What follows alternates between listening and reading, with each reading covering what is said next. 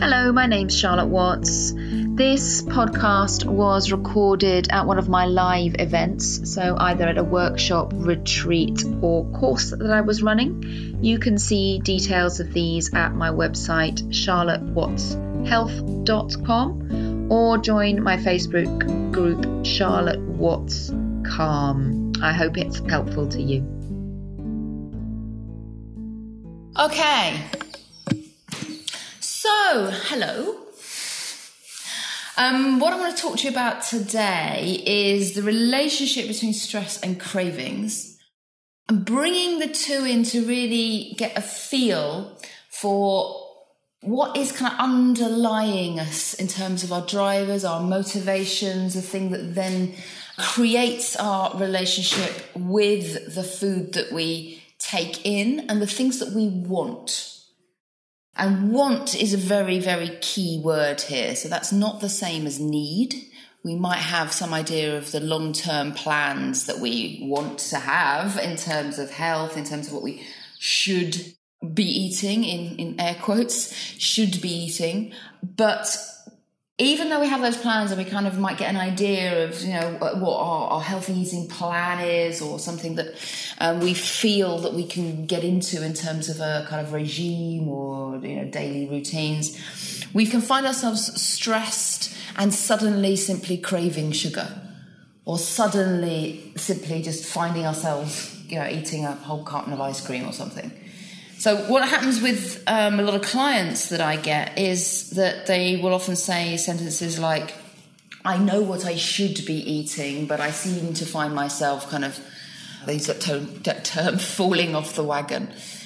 And understanding some of the motivations behind that drive is really helpful to let ourselves off the hook. Because a lot of people will get into language around willpower as well. So this idea that to give in to cravings, to eat lots of things that we consider bad for us, is to have no willpower. And willpower is one of those terminologies that is quite unhelpful, in that to have willpower is to hold on to something in a really tight, tense way. It's kind of like holding onto the edge of a cliff. It's not sustainable to hold you there. As soon as you let go, you drop. And willpower is very similar in that people can kind of hold it together for a while, and it's quite a tense situation. It's not having an ease or an ability to flow or change or adapt within that. That if you let go, then there's a feeling that you suddenly kind of ping to the opposite side. So when we hold things together with willpower, that's when we feel that we don't keep them up. So it might be that you intend to, do that exercise regime, have that particular breakfast, not have that particular treat. But if that's from willpower alone, then often we find ourselves in these cycles where kind of maybe 3-4 days in, or even weeks in, or sometimes even months in, suddenly we just don't find that that's sustainable anymore, because it takes so much energy to hold that in place. And if that's what's happening, then that brings up a couple of questions. A, really, why is that happening? Why was that not sustainable for you, that activity? And then how do we support what's going on in terms of your actual underlying needs, not wants, but underlying needs, so that when they are satisfied, that's when we settle into stuff. Because a lot of the seeking we do, and a lot of the self-soothing that we do in terms of food, a lot of the going back to routines and habits that we don't necessarily want to be following, is about unmet needs. And when we look underneath those, we can start to get an idea of really working with ourselves and not against ourselves. So when we bring stress into this pattern, there's a really important to firstly note the definition of stress. It's not a judgment of something bad. It's a provocation to a reaction. So although the word has become like it's something detrimental, actually stress in and of itself is a motivation. It's us in our excitatory, active tone. And it's also us in survival tone. So essentially it's the fight or flight response. So that is either standing our ground and protecting ourselves, or it's running away. It's getting out of there to protect ourselves. And either way, that is us going into very active, full-on physical mode. And it's the stuff of survival. And it's not a bad thing. We need to have some of that motivation, some of that energizing that allows us to be really focused, to have concentration, to have a sense of purpose, to have a sense of getting things done. And when we don't have that, we can be quite listless or even depressed, either to the point of a diagnosis of depression or to feel that sense of demotivation. So it can be in a depressive state rather than being depressed, as it were. And those resources get worn down. So our resources to be kind of up and active get worn down because in this society we're expected to be up all the time. That a lot of the practices that we do in these very kind of compassionate, meditative, somatic, kind, physical and mindful practices are to allow us to really start to have that acceptance that to not to keep doing, to do less, to allow ourselves to go down, to be sad when we feel sad, to be fearful when we feel fearful, to be with the whole of human experience. That is to be able to hold ourselves in places that does actually allow us to foster our resources up. And to also recognise that to just keep going is not a very good long-term plan. It's exhausting, it exhausts our resources. So it's very important to notice that this chronic stress, which is the stuff where we keep it up, it gets kept up, is the stuff that wears down those resources. And to come down out for that, not to become pathological, something that creates stress-related symptoms, which include inflammation. Inflammation is a protective part of the stress response. We need several things. We need recovery. So we need to be able to have times where we come down after something that's heightened. So that includes, and within the daily rhythm, good quality of sleep. It includes within life actually coming to do active relaxation. That is stuff when we're consciously present within relaxation. So that's not the same as like collapsing on the TV on the sofa in front of the TV. That's a very different thing. Doesn't have a consciousness about it, and plugging into a screen still keeps the nervous system in that heightened, active, protective mode, and it keeps our eyes moving and are in ways that are just very, very hyper-vigilant, like in the survival response. We would never move our eyes like that in nature, in the quick way we look at screens and flickering imagery. And there's constant change, and there's that constant, quite a lot of overwhelm there. So to come down to those points of recovery allows us to come back down to where we can build up resources. We can come back down into parasympathetic mode. So the opposite of fight or flight, the sympathetic autonomic nervous system mode, is to come into that parasympathetic, so that rest and digest, heal, detoxify. It's often called feed and breed mode, which is doesn't quite so pretty, but it is where we do those processes that are much more long term. So the stress response is immediate. It's about immediate protection. It's about being suddenly aware of stuff around us. It comes with vigilance for protection. So the brain gets very, very active. Senses get really online, which is why it's kept up. We can go into hypervigilance, very racing mind to check we're all right. And it has that immediacy. So it has compulsion and impulse in there. So this is kind of where it feeds into kind of addictive cycles to craving cycles. Coming down the other side, coming into that parasympathetic, the rest and recovery mode, takes us more into these more open, expansive, reflective tones.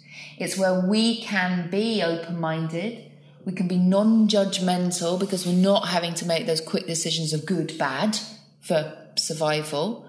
And it's where, if we have a long-term plan, then we can much more likely keep it up because we have a much broader sense of time and a broader sense of looking after ourselves in stuff beyond the present moment. So evolution, survival isn't bothered about, health in terms of having healthy food. It's just about immediacy in terms of your survival, and thus in terms of survival of the species, propagation of the species, which is kind of just keeping going, basically. When we come into recovery mode, when we come down the other side and we keep up that more reflective tone, it's often called where we can be compassionate, where we can have awe, where we can have a social engagement. We are also open-minded. We're able in those tones to hear another person's point of view, to have our mind change, to see things from different angles. So it's a much more broad and expansive tone in many, many ways. So we also suffer from stress-related conditions when we don't see an end point. So you can get quite stressed on something like a project and hold that up there and get quite excited in that. I quite like the slight fear of a deadline. It really gets me quite focused for writing. But I have learned over the years that it really must come with a recovery period afterwards. Or it's actually because we come from a culture of doing and achieving and quite high expectations and status about doing, and that not doing has no value or is lazy, then we just keep going. And we have this idea that just taking, a week's holiday in 6 months or a year somehow addresses that balance. And that's just terrible maths, basically. That's not enough. We need to be doing that, hourly, daily, monthly, yearly. So we need to have this sense of an end point. If something feels relentless, it feels overwhelming. And this is one of the factors of chronic stress. It feels overwhelming because we're on that constant alert, and that is tiring. When you're in that up stress protective state, you are running the nervous system and all of the body systems, all of the organism at a much higher rate. You use up a lot more energy.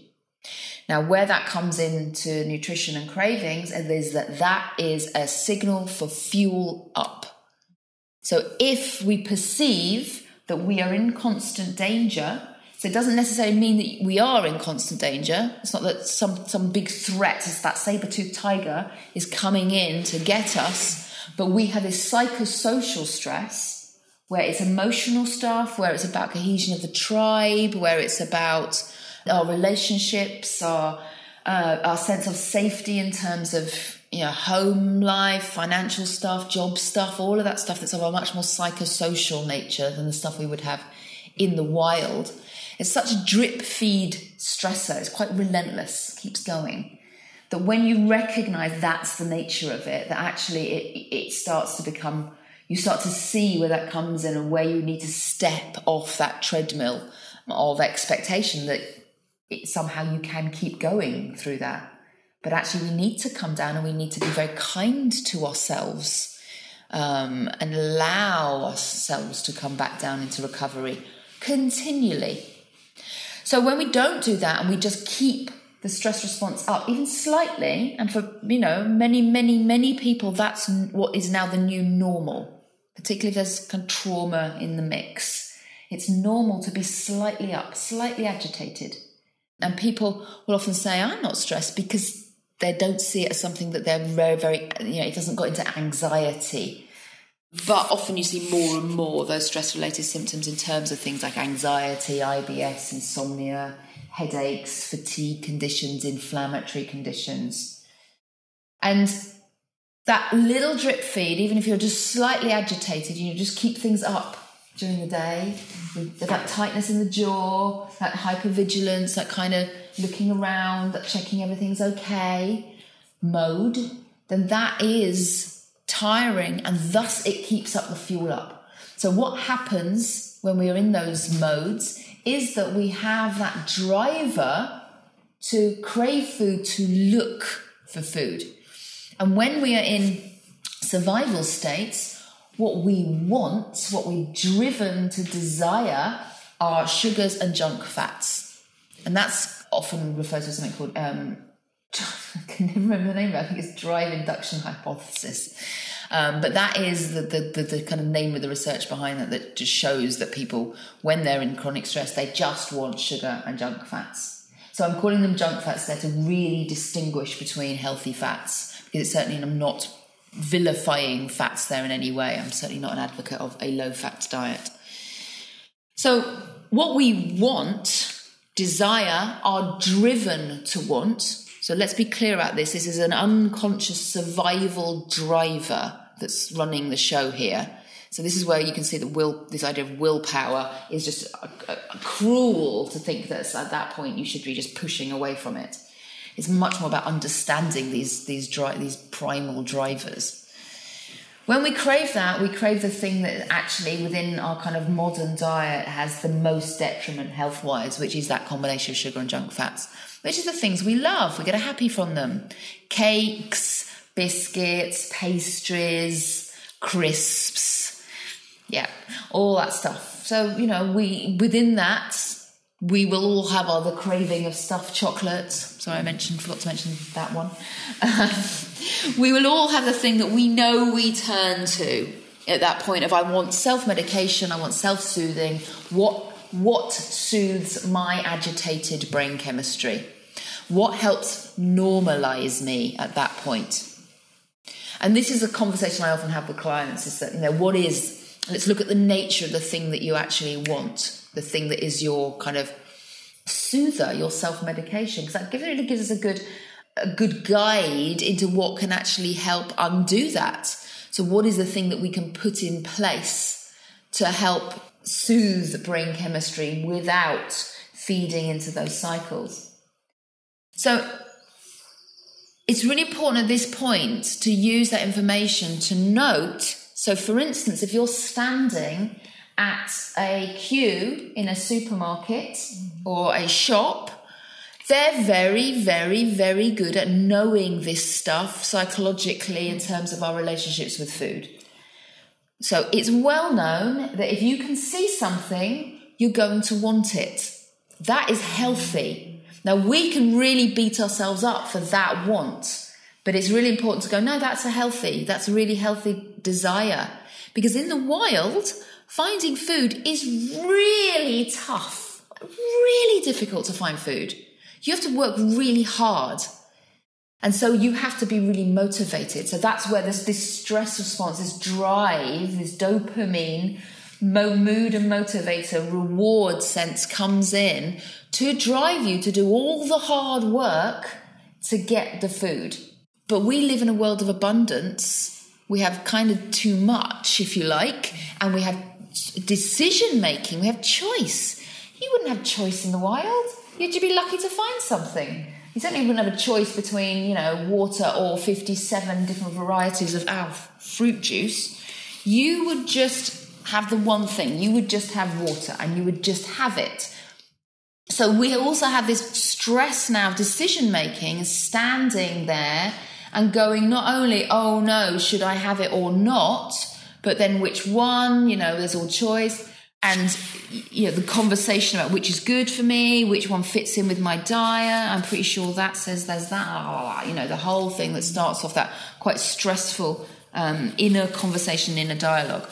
So when we're standing at that supermarket queue, it is so natural to have that inner stuff going on, because it's such an unnatural thing to have all of that choice in front of you and have to go, no, I don't want it. Once you understand that mechanism, you start to be able to have a mindful relationship with this. So I've been doing this for years and looking at that conversation, and I am a reformed sugar addict, as it were. So sometimes I will have that stuff and go, do you know, I just want a treat. There's a big difference between a treat. You could take it or leave it. You don't rely on it to normalize. A habit is something that has become part of your biochemical landscape, that without it, you don't feel normal. And I have that with sugar. It creeps back in again in stressful times, premenstrually, I'm perimenopausal, so it's all over the place.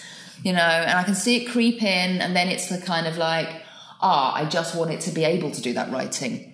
And at that point, actually, it's an honest conversation with, do you know what? I can't actually get this article written if I don't self-medicate, because I need to get it done.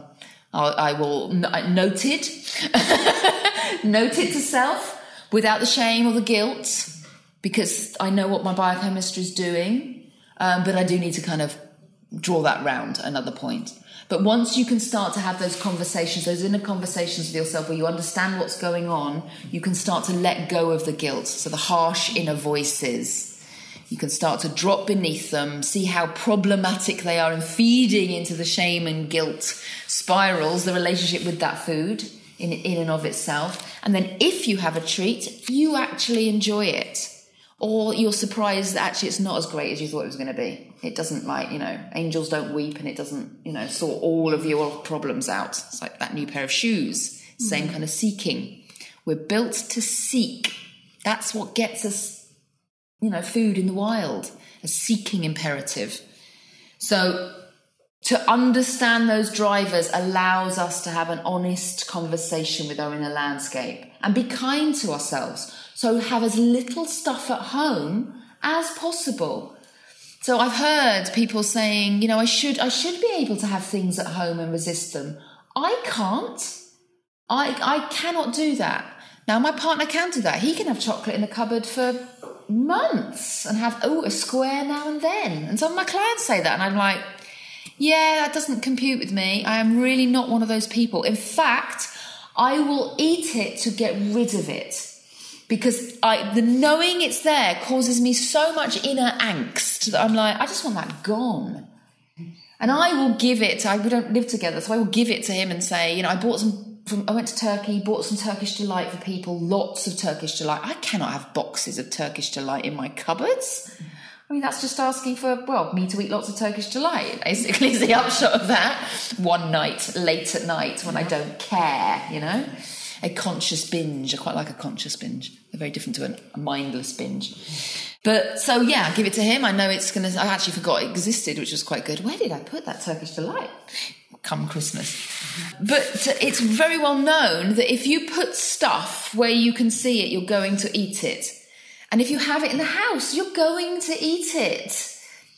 Kind of the inevitable conclusion. You might be one of those lovely people who really gets, the other ones are lovely too, we're all lovely, who gets to be able to, resist because they don't have that, their driver is for other things maybe.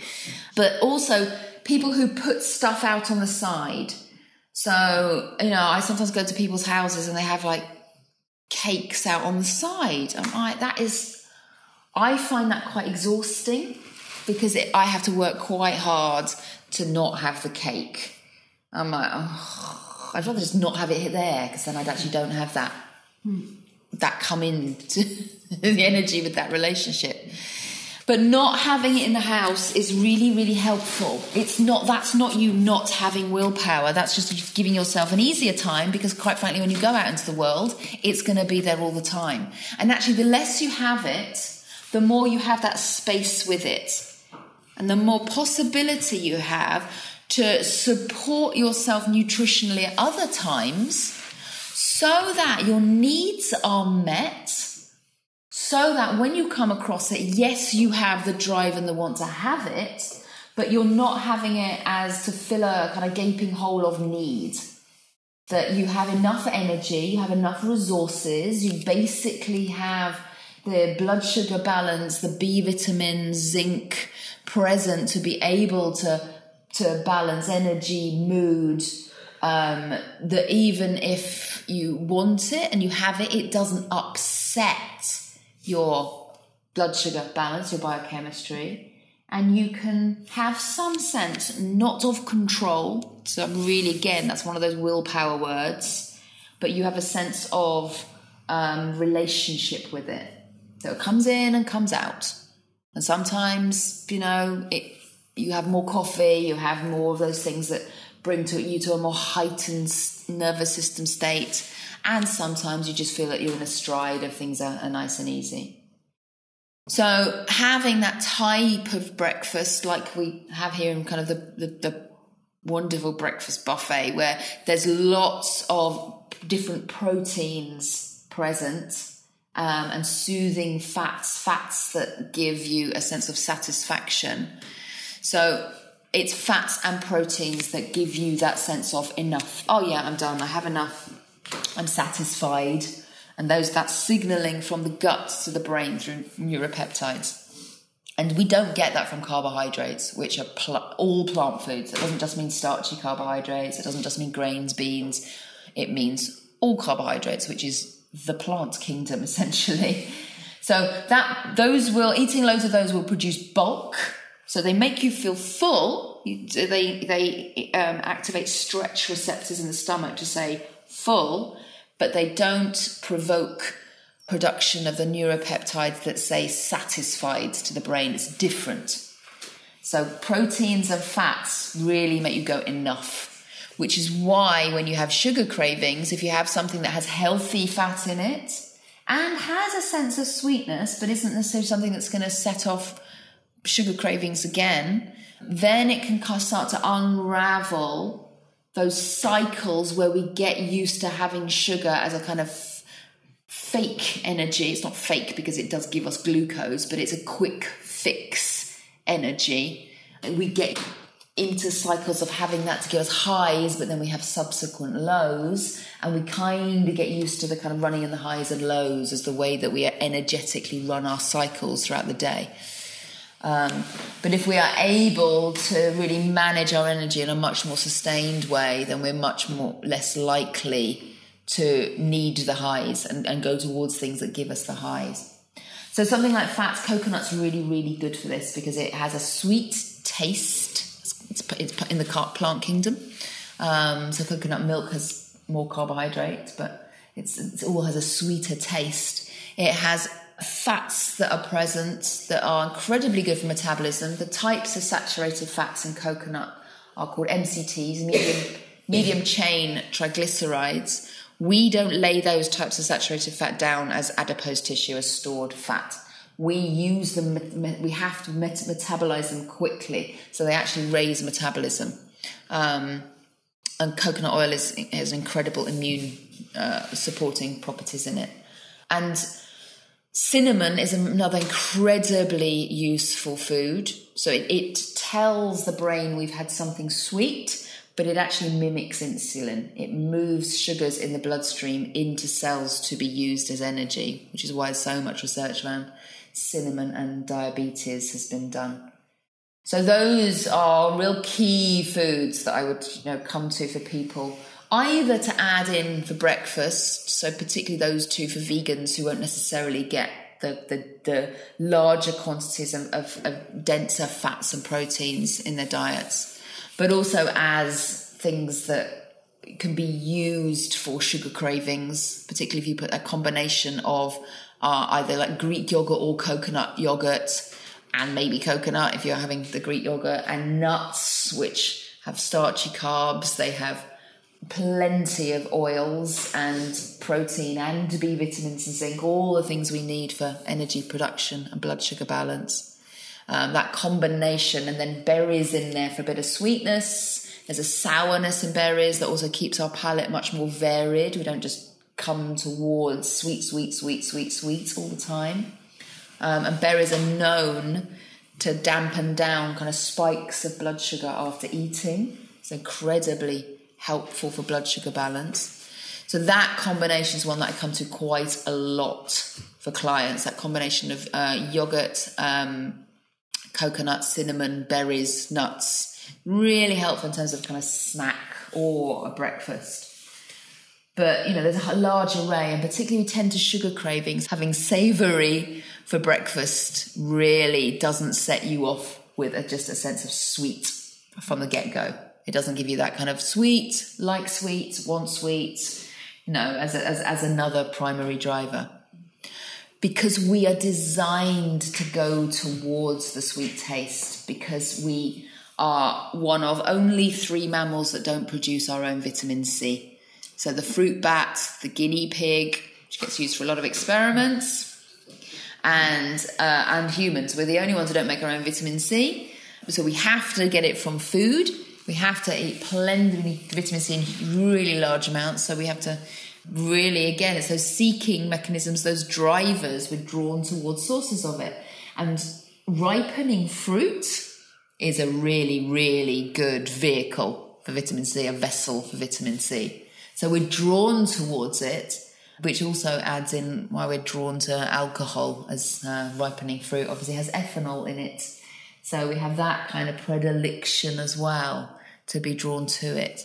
So to recognise that we have that driver and actually, you know, having this mindful, honest relationship with the voices in between, the inner dialogue about the difference between wanting and needing can really help to change our minds so that we're supporting ourselves foundationally underneath, so that then there's that landscape for a more open, reflective inner conversation. What that means is that we have more space, more time between impulse, so the instinctive, primal, protective response that is right at the brainstem, right at the grey matter inside the brainstem, that's very part of the ancient brain, very, very instinctive kind of reptilian brain stuff that just goes want in the face of danger and is very immediate. So it's that immediate response. And the bit where the front brain, the one where we can have consciousness, cognitive decision making, can come in. So when we are continually in chronic stress, or we have that lack of impulse control, there's very little space between impulse, want, and behaviour. We just do it. So that's mindless.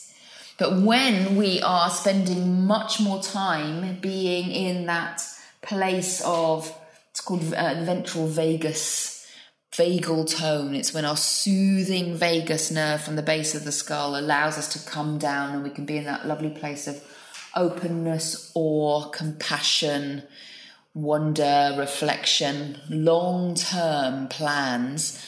When we're in that place, we have more space between the impulse of the lower brain and the cognitive decision-making of the front brain. So you can go, oh yeah, I can see that I've got that impulse. I can see I want that. That's fair enough. But let's just have a conversation with whether I actually do go ahead with that or not. So particularly if you're in a long queue at a supermarket and you've got time to stand there with the Percy pigs and M&S and the cappuccino truffle bars, then, you've got plenty of time to have that conversation. And I always have the conversation, I turn it into, what would I have? If I was going to, I'm not going to have something, but if I was going to have something, what would I have? Now I'm always looking at that stuff because I'm a nutritionist. So I'm always weighing up the bits of, what's better, what's worse, or what's that got in it, what's this got in it. And I need to know what people are buying in terms of the food, the stuff that's, they're surrounded by all the time. So for me, I can kind of switch it into a kind of slightly professional thing. But you can have those, what if conversations. Doesn't mean you want to go through with it. I don't know. You could fantasize live in a castle as a princess with a pony for a best friend. It doesn't mean that you're expecting that to become real or it to even be really that great. So, dreaming, fantasizing, projecting, it's one thing the human mind can really do. We can make up story. It's really what kind of, singles us out. So we can have that kind of fantastical conversation, but, it doesn't need to go, we don't need to go through with it as reality. So it's having that as well, that kind of relationship that can really change things.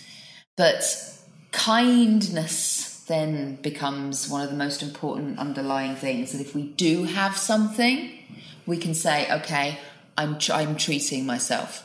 We can notice when that tips over into habit. It might be something we have it daily, every 3 days, every week, every month.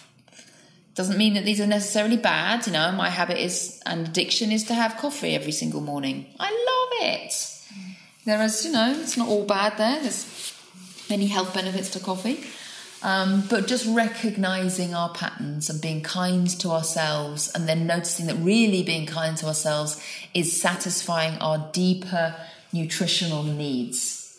So particularly with breakfast, recognising that what we have at the beginning of the day really makes a difference to what we crave around 4 p.m. That time when we're metabolically changing over from active to ready to go into recovery sleep mode in the evening. And it's quite a kind of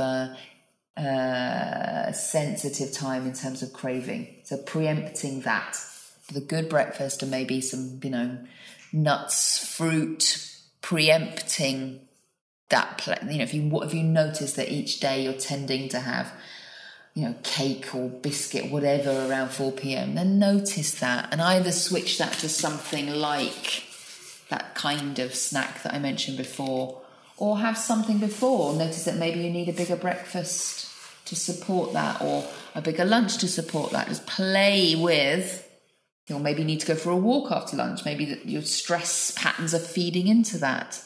But watching your patterns, watching your drivers, watching your tendencies, your habits, having that consciousness, that awareness is what really allows you to start to have that really mindful relationship with your cravings.